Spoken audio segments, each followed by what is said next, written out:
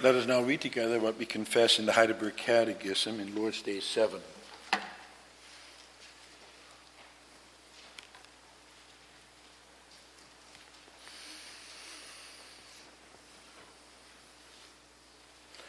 There we find God's word summarized as follows. Are all men then saved by Christ, just as they perished through Adam? No. Only those are saved who by a true faith are grafted into Christ and accept all his benefits. What is true faith? True faith is a sure knowledge whereby I accept as true all that God has revealed to us in his word. At the same time, it's a firm confidence that not only to others but also to me, God has granted forgiveness of sins, everlasting righteousness and salvation out of mere grace, only for the sake of Christ's merits. This faith the Holy Spirit works in my heart by the gospel. What then must a Christian believe? All that is promised us in the gospel, which the articles of our Catholic and undoubted Christian faith teach us in a summary. What are these articles? I believe in God the Father Almighty, creator of heaven and earth. I believe in Jesus Christ, his only begotten Son, our Lord.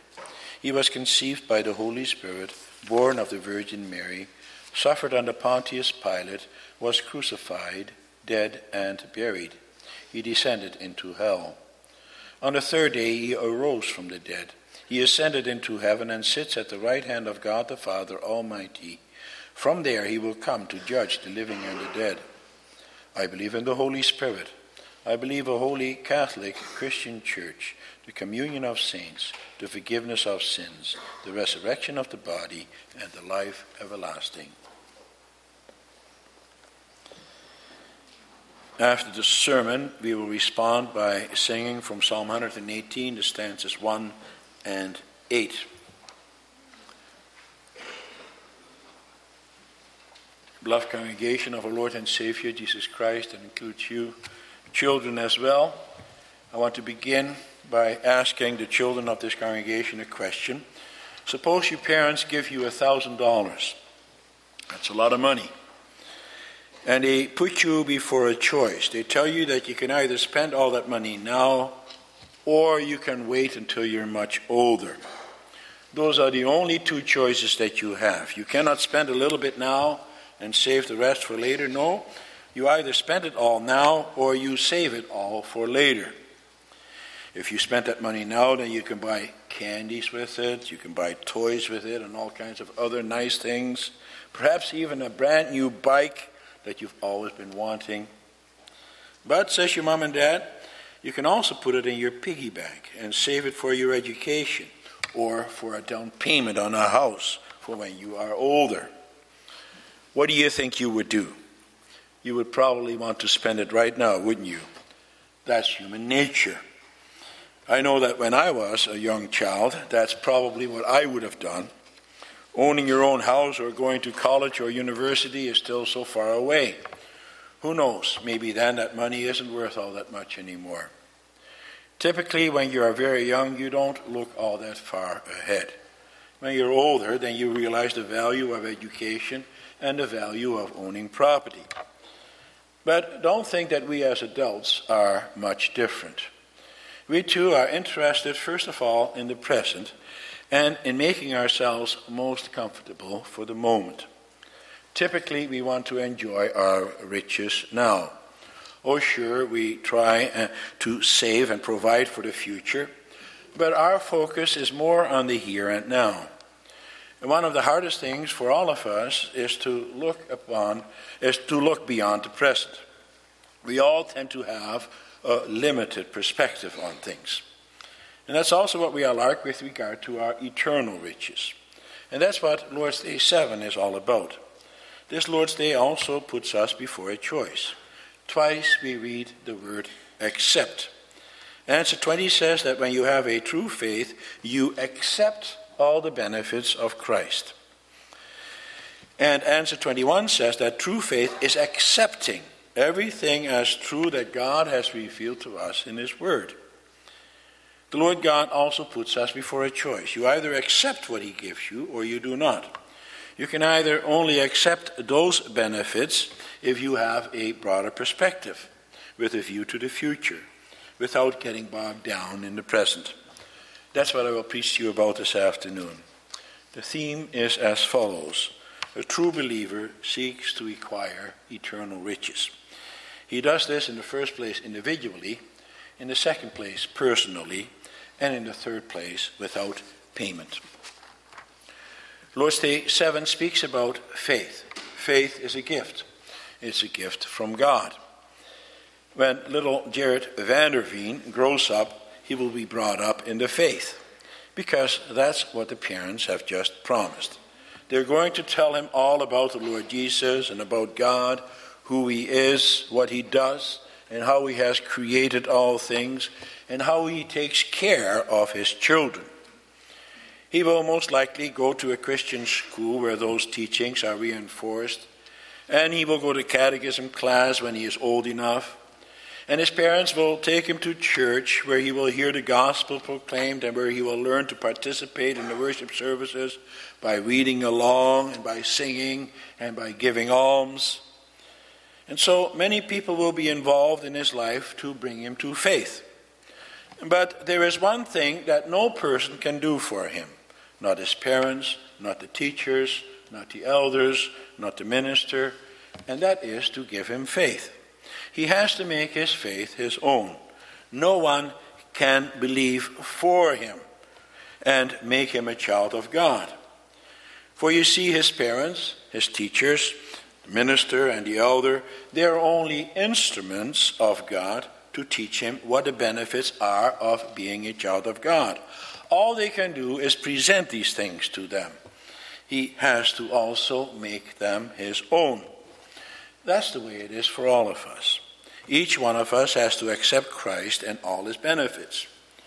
Do we also do that? Think about it. Suppose your mother, your wife, wants you to go to the grocery store, and she tells you to make a list of all the groceries. She tells you exactly what items you have to write down, and she will tell you also where in the store you can find those items. And then you write it all down, and you go to the store and you find each item exactly where your wife, your mother told you you can find it. And then you go back home and you tell her, I found everything exactly where you told me they were. And I've checked them all off and wrote them down and wrote down the price for each item. And it's going to cost you $76.25. Now, what do you think she's going to say? She would ask you, where are the groceries then? How come you only went there to look? Of course, this sounds a little absurd. It's not likely that someone would be stupid enough to do something like that. Only someone who is not right in his mind would only go to the grocery store to look. However, we do have those kinds of shoppers in the church. Actually, we're all somewhat guilty of that.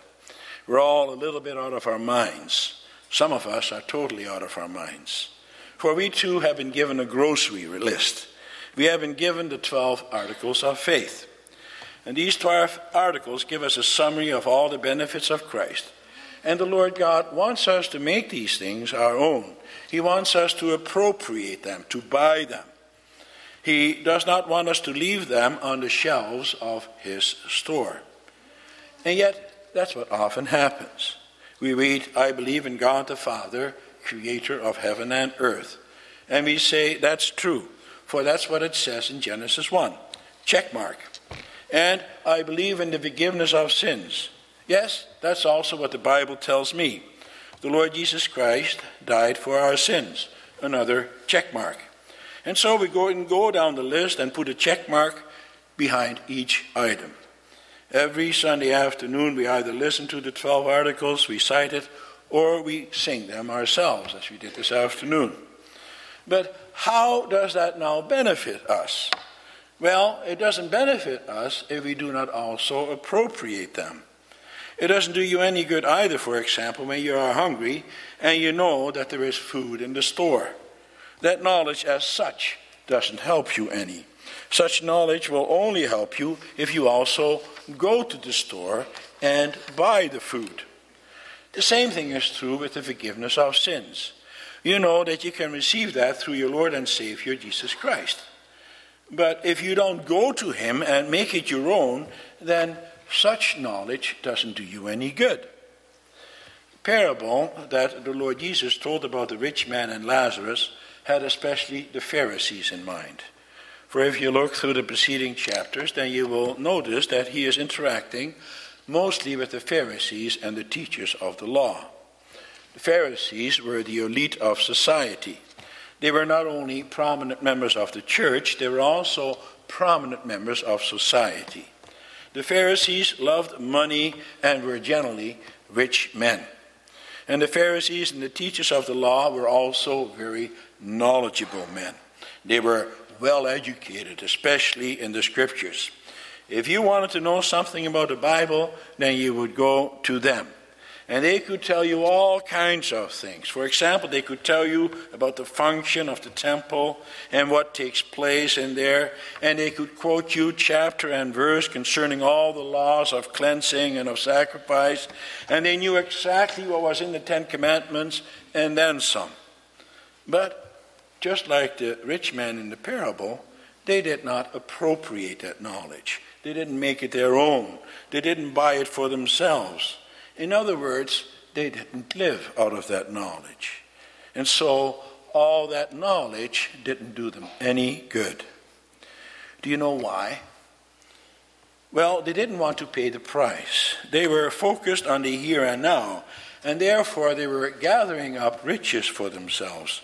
They were so busy concentrating on themselves and their own righteousness that they couldn't see past their own noses. They were blind and deaf. They were focused on the here and now and did not have a spiritual or eternal perspective. For that reason, they were also blind to that poor man, Lazarus. They didn't even notice him.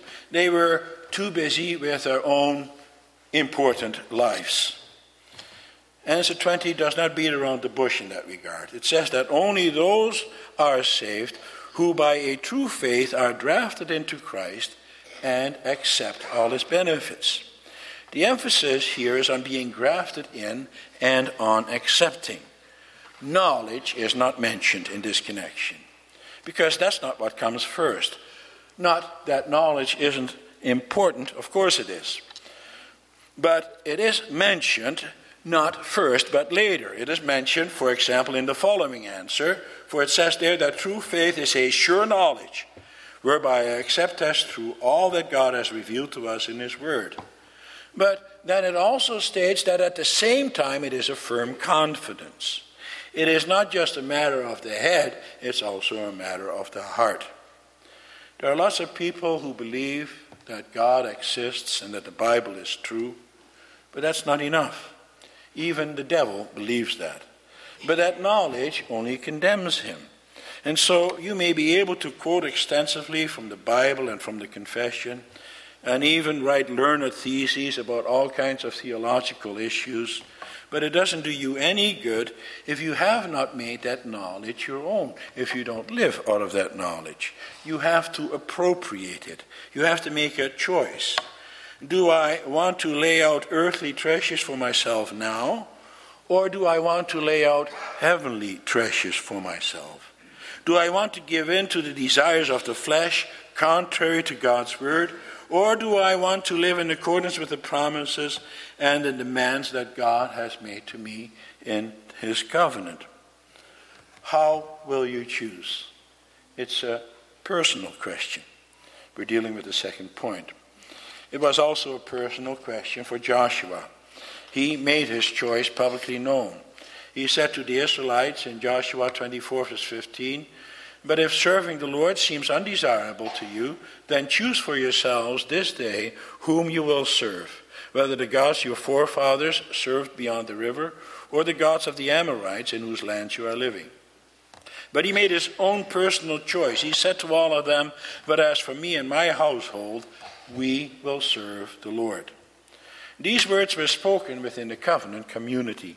For the Israelites at that time, they were all gathered together there at the foot of the mountain at Shechem as they reflected on their blessings after they had entered the promised land. Now they live in that promised land in Canaan, a land flowing with milk and honey. But first things first. They have to continue to have their priorities right. God has to be number one in their lives, and then the rest will come along. As the Lord Jesus said in the Sermon on the Mount, seek first the kingdom of God, and then all these things will be yours as well. The Catechism also makes it personal, for we confess there that God has granted forgiveness of sins, everlasting righteousness, and salvation, not only to others, but also to me. So it's a personal thing. Those are God's wonderful gifts for you and for me. You cannot leave these things on the shelf. You have to take them home and make them your own. Here in this church, heavenly treasures are handed out by the Holy Spirit. The minister is only an instrument. And that's what the preaching is all about.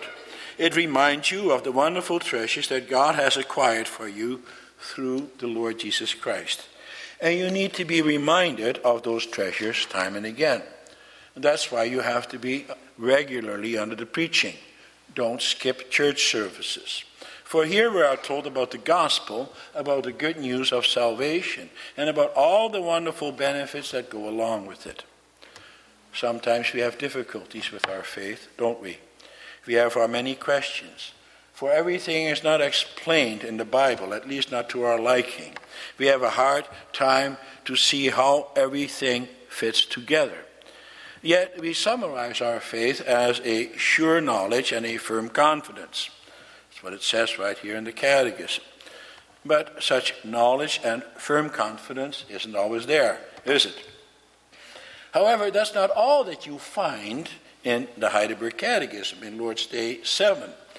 We're told there about the gospel, about the good news of salvation. Question 22 asks, what then must a Christian believe?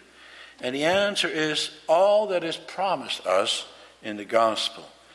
It mentions the promises of the gospel. The word gospel means good news. God's word is gospel from beginning to end. It is the good news of salvation. This afternoon we once again heard the promises of God proclaimed to a little child, to Jared. The Lord God promised him that God the Father establishes an eternal covenant of grace with him. He promises to provide him with all good and avert all evil or turn it to his benefit.